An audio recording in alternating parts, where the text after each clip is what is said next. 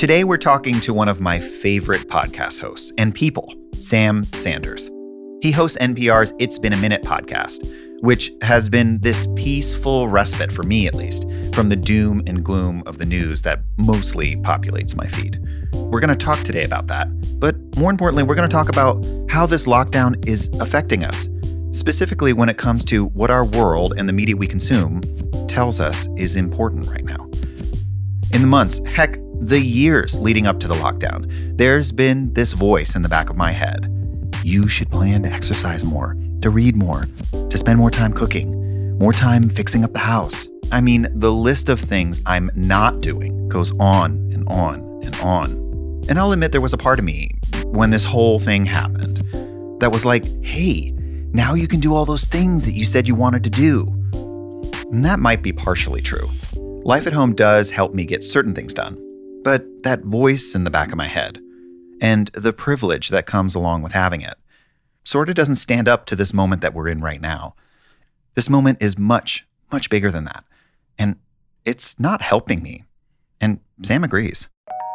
I just reached this moment where, and I think we've all reached this moment at this point, where you realize that, like, maybe there's a time to really be into optimizing ourselves, but now is not the moment. Today, we're going to get out of the way as much as we can and let Sam get a few things off his chest. And we're also going to dig deep into the state of the news and ourselves. From Neon Hum Media, this is Telescope. I'm your host, Jonathan Hirsch. And Monday, Wednesday, and Friday for the foreseeable future, we're going to bring you stories of people who are far away, up close, and how each of us are learning to live through this pandemic.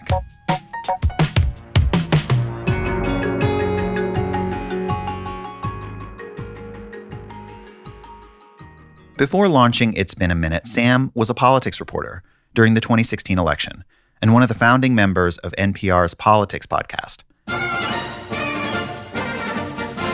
Welcome to the NPR Politics Podcast. I'm Sam Sanders. I can't believe I'm saying this, but the time almost feels normal by comparison to now.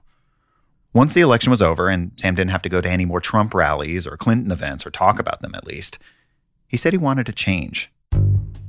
When I was wrapping up my time with NPR Politics and wrapping up the election cycle in 2016, 17, and finishing up my time hosting the NPR Politics podcast, I kind of told the bosses, it was really great to cover an election, but I tell you what I won't do ever again is cover politics. And so we had this moment where I needed a new thing to do at NPR, and NPR needed new people to create an hour of radio for the weekend to fill the hole on public radio stations once Car Talk went away. And my colleague and friend and all-around good dude, Brent Bachman, said, well, maybe Sam can do it. And I said, yes, sure, why not? If you've ever heard of Car Talk, you probably have memories of driving around to the sound of Click and Clack, the Tappet brothers, and their gut-busting laughter. Well, did you ever meet anyone you liked who used the word indeed? Indeed, I have. Sam had some big shoes to fill. They said it should be news-ish, and it should be cheerful. And with that, we kind of came up with It's Been a Minute. And so right now, the show is half newsmaker interviews, you know, actors, directors, authors, writers you love and who you should know about, talking with them in depth. Hey, y'all, from NPR, I'm Sam Sanders. It's been a minute. I am very excited about today's episode. It is a wide-ranging interview with the one, the only, Jonathan Van Ness. Think Marc Maron, Fresh Air style. And the other half is like a catch-up on the week of news. So panels of journalists talking about big stuff in the news, a fun little quiz show called Who Said That, where we go through wacky stories from the week, etc. You both have played this game before. You both know how it works. Yeah, I'm really bad at it. I am too. And all of it features a lot of input from our listeners who often send us voice memos that make it onto the show. If you wanted an escape from the everyday frustrations that daily news provides, Sam and his team could spin it into a laugh or introduce you to a new TV show or movie or book. Exactly what Sam was looking for in his next gig. These days, though, it's a lot harder to make the news seem rosy. We've done a little bit less news of the week because you know what the news is every day. It's coronavirus.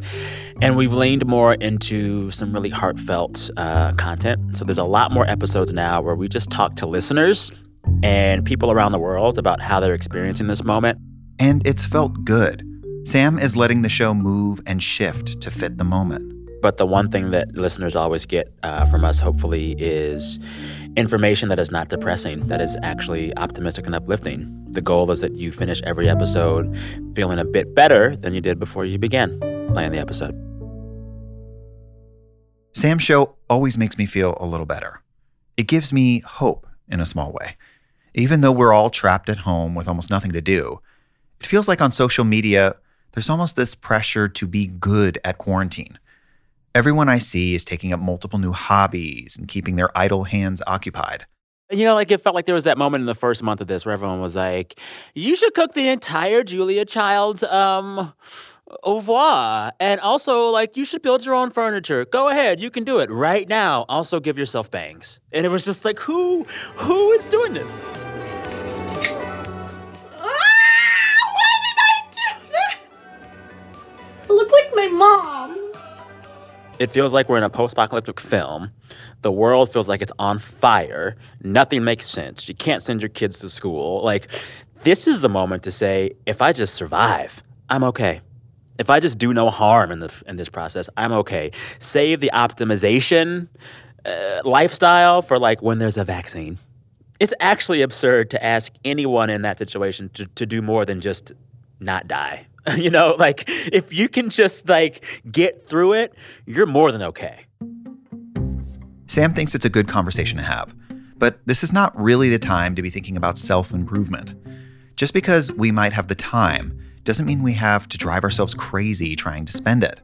And even more important is to remember that many of us don't have that time right now. We should have these conversations about how we can improve our lives or change our lives, but also have the conversation which acknowledges that for some people, this is just like survival.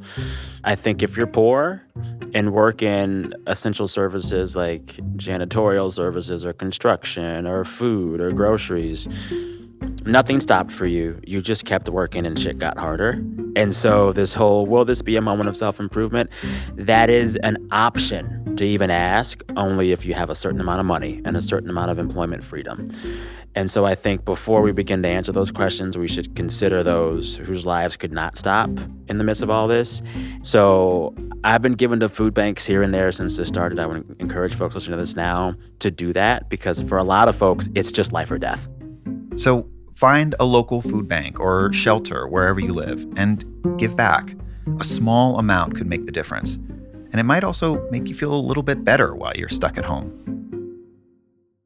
It's important to find ways to stay calm and keep from going stir-crazy right now. For Sam, it's about leaning into his habits. I like to wake up without an alarm clock, usually between 5:30 and 6:30 a.m. I need the ritual of making my coffee in my Chemex, and I usually run every work day before work, but now it's like every day. And I have to have it because it's like one of those rituals that I find meditative and it brings me peace. And like a lot of times on those runs, I'm just like talking to myself and to my soul and to God, and I need it. And it's like, okay, this is my ritual. I'm not doing anything else during my day until I've done those two things. We convince ourselves for as long as we can that we're young and spontaneous and everything is an adventure and we can just do whatever. And it's like, no. To prep for his show, Sam reads a lot of books and watches a lot of TV and movies. It sounds familiar, like what we've all been doing here since the lockdown. But recently, it got to be too much. It's like, was I just trying to do much shit before coronavirus anyway? Like, was I just trying to cram too much stuff into 24 hours anyway? Sam was trying to make pasta carbonara while he watched a TV show, while he scrolled on his phone. And all he ended up with was pasta with scrambled eggs and a vague recollection of whatever he was half watching. I've realized now that a lot of what we all were doing before this mess was we were trying to multitask our consumption. Half of the stuff I was scrambling and making time for, gosh, it didn't actually matter, you know? And so how can I be aware of that and accept that and react accordingly? Like, do less stuff. Do less stuff, I think, is my mantra in this whole moment. I think we could all use our own mantra. One that has been useful lately is forgive yourself for not doing anything today. Focusing can also be a challenge these days. Sam has found some unique approaches to preventing distractions. Some nights I will just take my phone down to my parking garage and put the phone in the car so that I can give my undivided attention to the show, to the movie, to the crock pot, to the book. Another thing that Sam has been doing to maintain some balance in his head is just letting go, accepting the waves of impulse and boredom that wash over him. I'm not going to be the same person for the entire length of whatever this process is. The person I was in week 1 of quarantine, that optimistic guy who was like, I'll run 10 miles a day and order a Dutch oven because cooking. That's a different person than the guy you're talking to right now who has literally thought about like dyeing his beard a different color. And so I think part of why I've latched onto the rituals that I can keep constant in my life is because I need to keep those things constant. In lockdown, Sam is trying to balance his habits, like his daily run, against the things he has no control over. Like my emotions. They're all over the map. I cannot tell you, I cry at every commercial these days, Jonathan, because I still have the cheap Hulu, and you see all the commercials. And I mean, like, it used to be just like diapers commercials with the cute kids. Now it's I cried at a BMW commercial the other day. It was like, what's wrong with me? But you know what? Let it happen. Let it happen. I've cried more in the last 2 months than over the past 2 years. Not just tears of sadness, but tears of joy and laughter, too. And to be honest, it felt good. It's as if this crisis is bringing about a lingering nostalgia, making us think hard about all the things that we take for granted and really leaning into the things that we still have. Sam says a lot of people are going back to music and TV that brought them solace back in the day. After the lockdowns began, music streaming went down because often the biggest music streamers are like a dentist's office or a mall or a coffee shop with a playlist, right? A lot of new music discovery happened in these places. Like if you're in your gym and they're playing a cool new playlist and you hear a new song, you'll Shazam and then you'll listen to it. That's become less of a thing right now. But what's gone up is like old school music being streamed again because folks are going back to what they know and what they loved as kids. Like I have spent the last few weeks living in D'Angelo's first 2 albums. The second one, Voodoo, was a big thing when I was a sophomore in high school. But I'm so much more into that right now than like seeing what Spotify wants to throw at me this week, There were a few million people who last weekend spent 3 hours watching Erykah Badu and Jill Scott not have a concert together, but just hit play on their own songs. And like millions watched it over the course of this whole thing. And I watched some of it too. So I think there's going to be just a return to nostalgia and leaning into just enjoying that stuff that feels like still, chicken soup for the soul.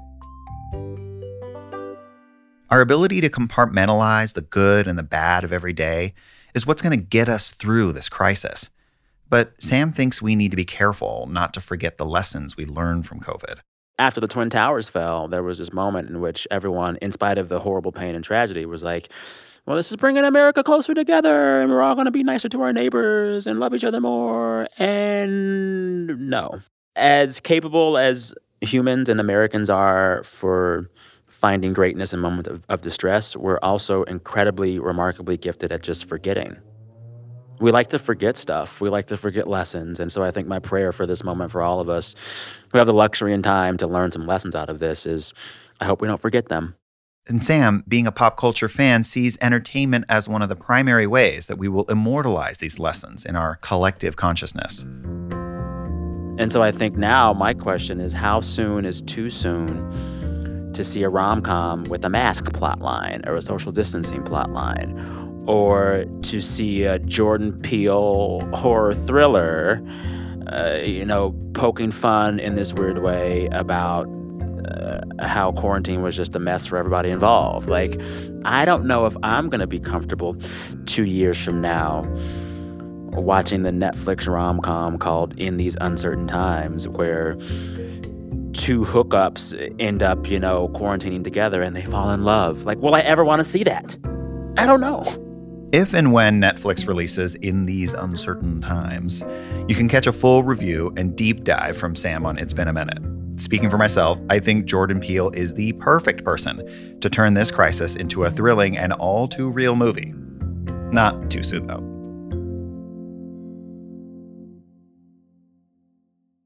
Thanks to Sam Sanders for taking time to speak with us this week. It was an honor and a pleasure. Check out his show, It's Been a Minute, on your local NPR station or wherever you get your podcasts. And please do donate to your local food bank. Sam recommends the LA Food Bank for people in the Los Angeles area. These small acts of kindness can go a long way. Do you ever wonder how celebrities order food? Like, is Sarah Paulson a Diet Coke or a regular Coke girlie? Some peasant Coke?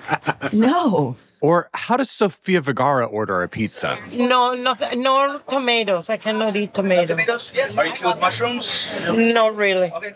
If these are the details you need, and I know you do, I have the podcast for you. I'm Jesse Tyler Ferguson, and on my podcast, Dinners on Me, I take some notable friends of mine out to dinners in Los Angeles and New York City. Listen wherever you get your podcasts. That thing was delicious. Every week, we receive emails, private messages on Twitter, posts on Facebook from listeners. You've been telling us about your lives in isolation and what you've been going through. And at the end of each episode, we want to bring you one of those stories here. Quarantine has challenged how we celebrate things, like birthdays, anniversaries, religious holidays. A lot of them have gone virtual, which can sometimes be kind of a bummer. Heather Atlas wants to change that. She's been in the singing telegram business for decades and runs her own company, Singing Telegrams Now, where you can book a personalized singing telegram to send to your friends and family. Since COVID, she's been sharing telegrams through Zoom and FaceTime. So if your grandma's birthday Zoom bash needs a little life, you can invite someone like Austin Flowers to the party. Yeah, baby. Well, if you'd like Austin to come cheer up your Zoom, contact Austin Powers, baby. It's better with Austin, baby. Quarantine with me, baby. Thanks to Jason Thompson, who performed this singing telegram. See, it's better with Austin. Contact me. Yeah, baby. You can find a link to Singing Telegrams Now in the show notes of this episode. Share your story with us by sending a voice memo to pitches@neonhum.com.